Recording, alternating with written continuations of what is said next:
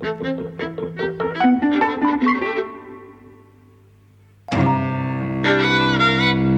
and welcome to Eavesdropping at the Movies. I'm Mike. And I'm Jose. And we've seen Maleficent, Mistress of Evil, the Yes. sequel to Maleficent, which came out in 2014, which you really liked at the time. I loved it, yes. I didn't see it until a couple of weeks ago when we were going to go see this. And what did you think? Well, funny thing is, I remember having quite a good time watching it. I think Angelina Jolie is an amazing presence. She's the great star of the last 20 years. The great female star of the last 20 years, in my view. But then, funnily enough, thinking about it before this film started, I was trying to think, what did I remember about it, having only watched it in the last fortnight, and not very much, frankly. It didn't stick in the memory. I loved it. I loved that it created kind of a really a female-centered world, yeah, and that it changed the story in those ways.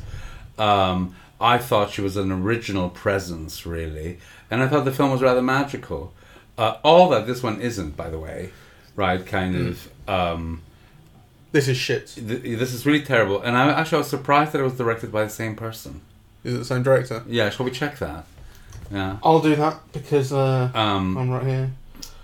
No, I don't think so. Okay. Well, that would explain it. Can you see? I'm on my way. The director of the first was Robert Stromberg, who has done a lot in special effects. Actually, Maleficent was his first film as a director. He's done a lot in special effects and art direction. This film is directed by Joachim Running. Apologies for the pronunciation. He's Norwegian. And what has he done before? He has done Max Manus, Man of War, Kon-Tiki. He did. Okay, I don't know that. 2012. Marco Polo. These are co-directions. Pirates of the Caribbean, Dead Men Tell No Tales. And on his own, this is the first feature that he's directed on his own. Okay, I think it's very poorly directed. Yeah, so do I. There was one scene I found interesting in it, actually, throughout. Only one? Only one, really. Which was the scene towards the start where Maleficent is invited to dinner. Yes. So the story is that she's raised this girl that you see in the first film, and the girl is now going to get married to the prince, and the kingdoms are sort of at war. No one likes Maleficent. They invite her to dinner, and it's set up as this promise of like it's going to kick off, and there's going to be word exchange and this sort of thing. And I thought this is going to be, there's so much potential here for high drama, really declarative sort of wonderful histrionics, and actually nothing. Yeah. It was really dull. They tried to. I mean, basically in the scene, the women are bitches. Michelle Pfeiffer and Angelina Jolie, and the guys are these drips who are trying to get laughs out of going, they were trying to sort of not be involved. Okay, well, I want to say a few things out of what you just mentioned, really. So, the opening sequence was an example of how badly directed it is. You can barely see anything. The color grading is all off, and you don't know what's happening or why it's happening, or... Yeah, and actually the plot point that it serves for later on could have been done much better, much more excitingly. It's a complete, dud of a way to start a film. Everything that's shot at night is badly shot and graded, as you say. So here's a film that has an absolutely amazing cast. Almost all of them being wonderful, actually. I mean, I do think Michelle Pfeiffer is great, right? I think Angelina Jolie is great. And yet here's a director who doesn't know how to use what they're providing. All of the timings are off, right? So there's, there are all of these built-in jokes that the actors are playing in a kind of a high comedy way and being actually quite successful in terms of the delivery of the lines and all of that. But actually, just the tone is off. The timings of the whole film are off. So actually... You can see what the intention is. You can see the actors doing a good job of it, and it still doesn't work, right? It feels like completely slack throughout. Yeah, it's a completely stale film in terms of tone and and the level of excitement and that sort of thing. Apart from Angelina Jolie and Michelle Pfeiffer, who would you name who was really good? I thought Ed Skrein was wonderful. Yeah, he was all right. Yeah, and he was used kind of very beautiful. He just has this amazing look, right, throughout. that is very powerful, actually. And I thought, Imelda Staunton and the Pixies or whatever they were, I liked them. No, I don't like any of that's the thing. Like, I could see sort of how these actors are doing the job, but I don't think there's anything special about any of these performances, anything really captivating. Even Angelina Jolie, who, as great as she is, and as good as her presence is, well, for one thing, you don't see enough of her, I don't think. For a film that's got her name in the title, you spend a lot of time where she's just off, But there's so much that is by the numbers, I think. Well, I think that that really is the direction. This is kind of, because the film has beautiful set design. The effects are wonderful.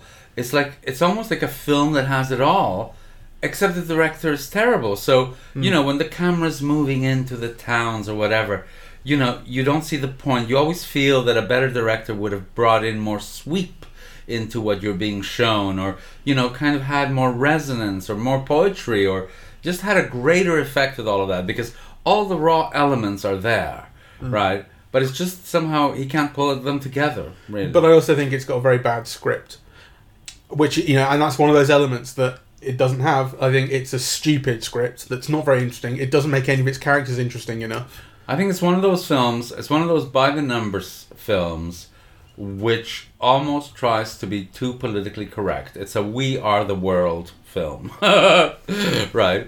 That's what the film is about. Yeah, it's about kind of reconciling differences, and we are all one, and kind of we love diversity, and blah blah. And actually, it's just so poorly done. I mean, I don't think the message is the bad thing, but I think it just has it's a stupid time getting there. But the film is so much about the message that actually all of the other elements are completely slack. No, I don't think the message is the problem. Well, actually, I do think the message in itself is not the problem, but making the film about that message is the problem. Because the final wedding is never ending. It's like you have a shot of this person and this pixie and this, and it is like We Are the World equivalent of this fantasy land, where you have each persons of the different species all coming together in this marriage. I mean, it's like sickening. Yeah, it's a bad film. And I think you're right that he doesn't know how to direct actors.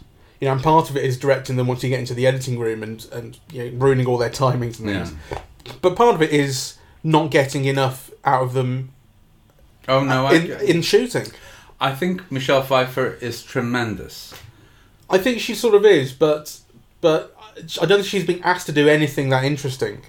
It's a very sort of, it's a performance that you could guess every moment. You know what I mean? She does very interesting things, and she suggests things that are not in the lines, and I think she's wonderful.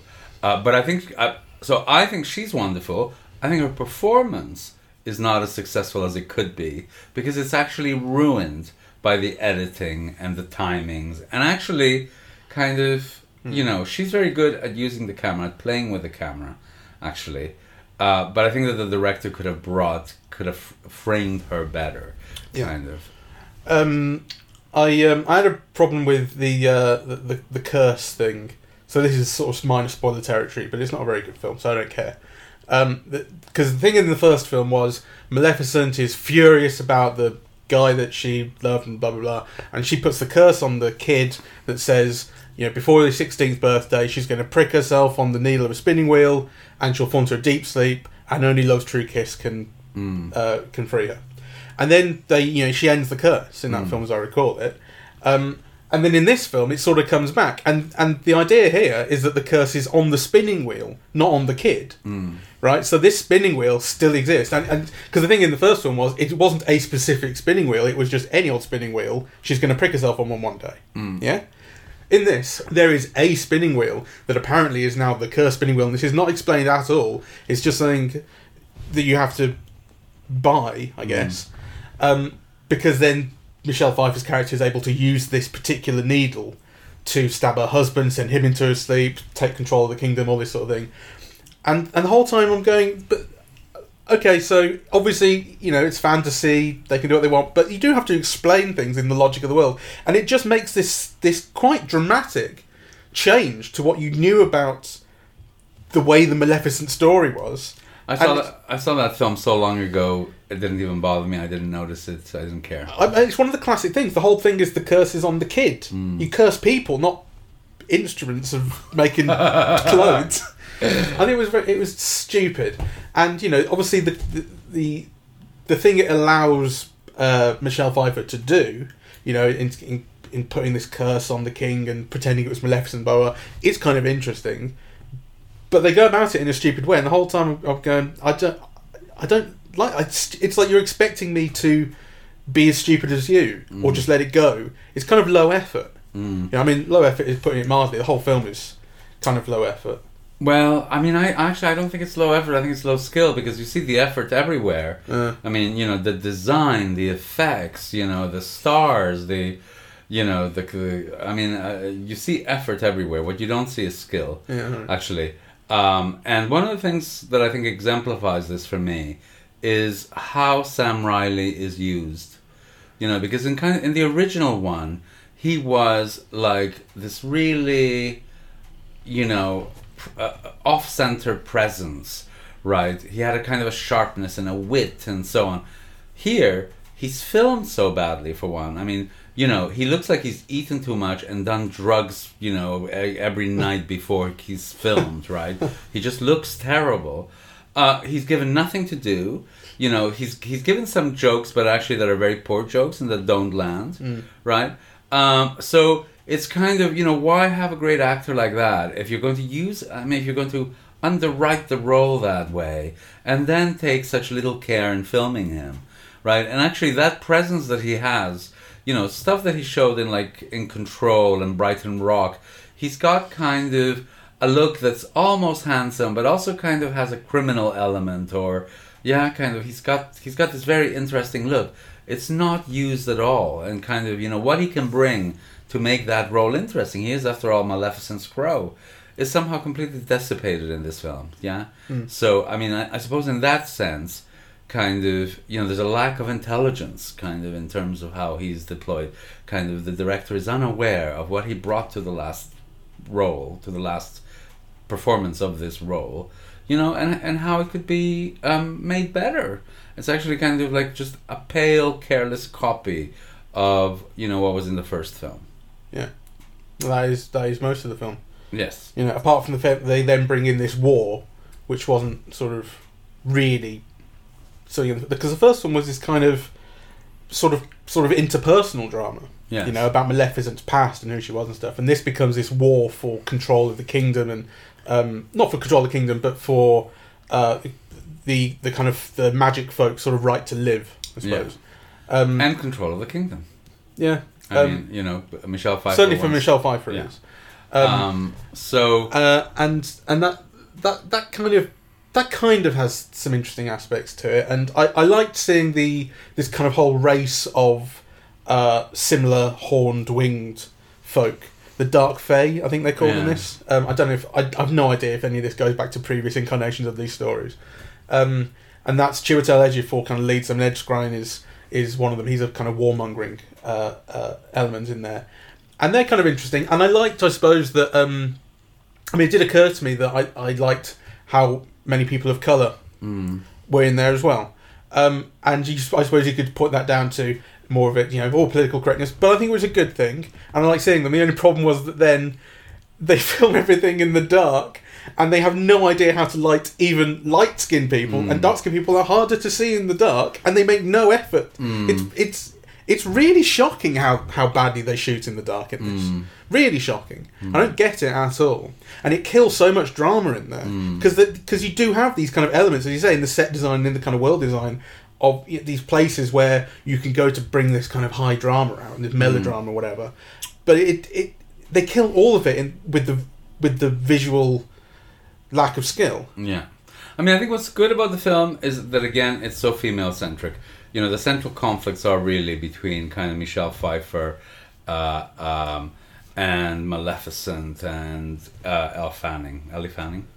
I don't know. But, the problem is that they make it so dull and so uninteresting, and that kind of, the melodramatic aspects of it don't resonate enough. They're not heartfelt enough. No. So actually, it lacks both the tension of an action film, and it also lacks the emotional resonance of a melodrama.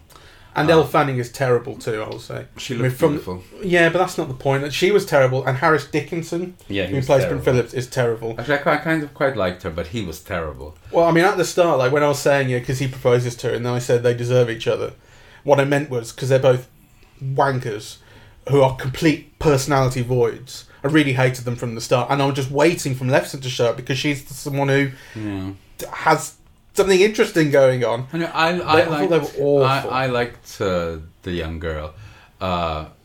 He was terrible, and actually kind of ill at ease. I mean, he's meant to be a Prince Charming. The role is a nothing of a role, but also he just seems physically uncomfortable wearing those tights. The thing about him supposed to be a Prince Charming is not exactly. I mean, it's from the start in this, and in the proposal scene, he set up this proposal to kind of lure the girl out the forest and get her into a nice secluded area so he can propose. But then you've got the three fairies sort of watching, going, he's going to choke, he's going to choke. Like, the idea is that he's not exactly a Prince Charming. He is kind of weak and effete. And that's also what you get in that dinner scene, where it's the women who are having this confrontation, and the guys are there trying to not be involved, and trying to just sort of escape almost. It's rewriting it, but it's doing it very poorly, because the roles are so poor, they should have cast more charismatic and indeed more handsome men in those very weak parts. At least kind of allow them to bring something to the role, because this way kind of they not only don't bring anything, and that was for the king as well, but actually they detract. Kind of it's just so stupid. Anything good to say about it? No. Well, I mean, the good things are what I said at the beginning. I think it has great actors, and I think they are very good. The set design is fantastic. The effects are fantastic. It's just kind of the job of directing and pulling it all together is very, very poor. And it is very poorly written. And some of the scenes, actually, you just can't believe how dumb they are. There was one thing that I noticed that I thought was kind of interesting, that was something the film was clearly trying to do, which is this idea of sacrifice. 4 times you see people literally stand in the way of attacks from other people and end their lives for others. So you've got Chiwetel Ejiofor does it, protects Maleficent from the volley of bullets. The Blue Fairy does it when she goes into the organ and stops the woman from shooting iron at them. There's a couple of other times, and then also Maleficent does it right at the end when she protects the girl. But actually, even that I thought was stupid, because you need to be given information. What has happened to Maleficent that she can now be dissolved by that power and then bring herself back to life again? You don't know why. Why does she have that power all of a sudden? There is an element of kind of making things up as they go along. Like, clearly she can be affected by that iron sort of concoction they make that can kill things, because other members of her race can be killed by them too. And the thing about coming back to life is, I suppose you saw her regenerate her wings, didn't you, in the first film? So maybe there's an inkling of that. And isn't that sort of dinosaur creature that Chiwetel Ejiofor shows is supposed to be a phoenix of some sort? I can't remember. Well, but he said, like, basically, you are her, you have her blood in you, and that, I suppose, is meant to make you not be that surprised when she comes back to life. Well, I didn't get it. I mean, I knew that it's low effort. I mean, I'm meeting the film more than halfway, I think. Well, I mean, I would have liked, to have known, what her limitations and what her powers really are. So actually, the film builds a set of tensions around what kind of danger she's in. But that felt like a cheat. That you felt she sacrificed herself for her daughter, and then actually out of nowhere she kind of comes back to life, right? So that it takes that it's the form of a phoenix or whatever, kind of indicates that connection, but actually it doesn't justify how she got that power, where that power comes from, or No, I agree. It doesn't put in the work in establishing what the rules are about, what when we learn new things about his character. I mean, I think the thing about Maleficent is you're not supposed to have known. I don't think she's supposed to have like other people like her. So she discovers that she is like other people now. She's like a whole other race, and I guess that leads to some sort of it's supposed to lead to some discovery about who she is and thing. But it doesn't. Yeah, you're speculating. I mean, the film doesn't really exactly show it. Yeah. So the thing about the iron sort of dust that they make to kill the creatures. It's just like it's just something the film can come up with and say, and now this is a biological weapon. The thing is, it could have been made so much more interesting by giving the audience more information. And that could have easily been done without taking anything away from the film. So poor writing and poor directing kind of ruin everything in this film. Yeah. Thank you very much for listening. We're eavesdropping at the movies, and we are on SoundCloud, iTunes, Spotify, and something else to listen to, YouTube. And social media is Facebook and Twitter, and the website is eavesdroppingatthemovies.com. And we're going to go and see The Irishman now, to get that out of systems. Maybe. All right, thank you very much for listening. Bye-bye.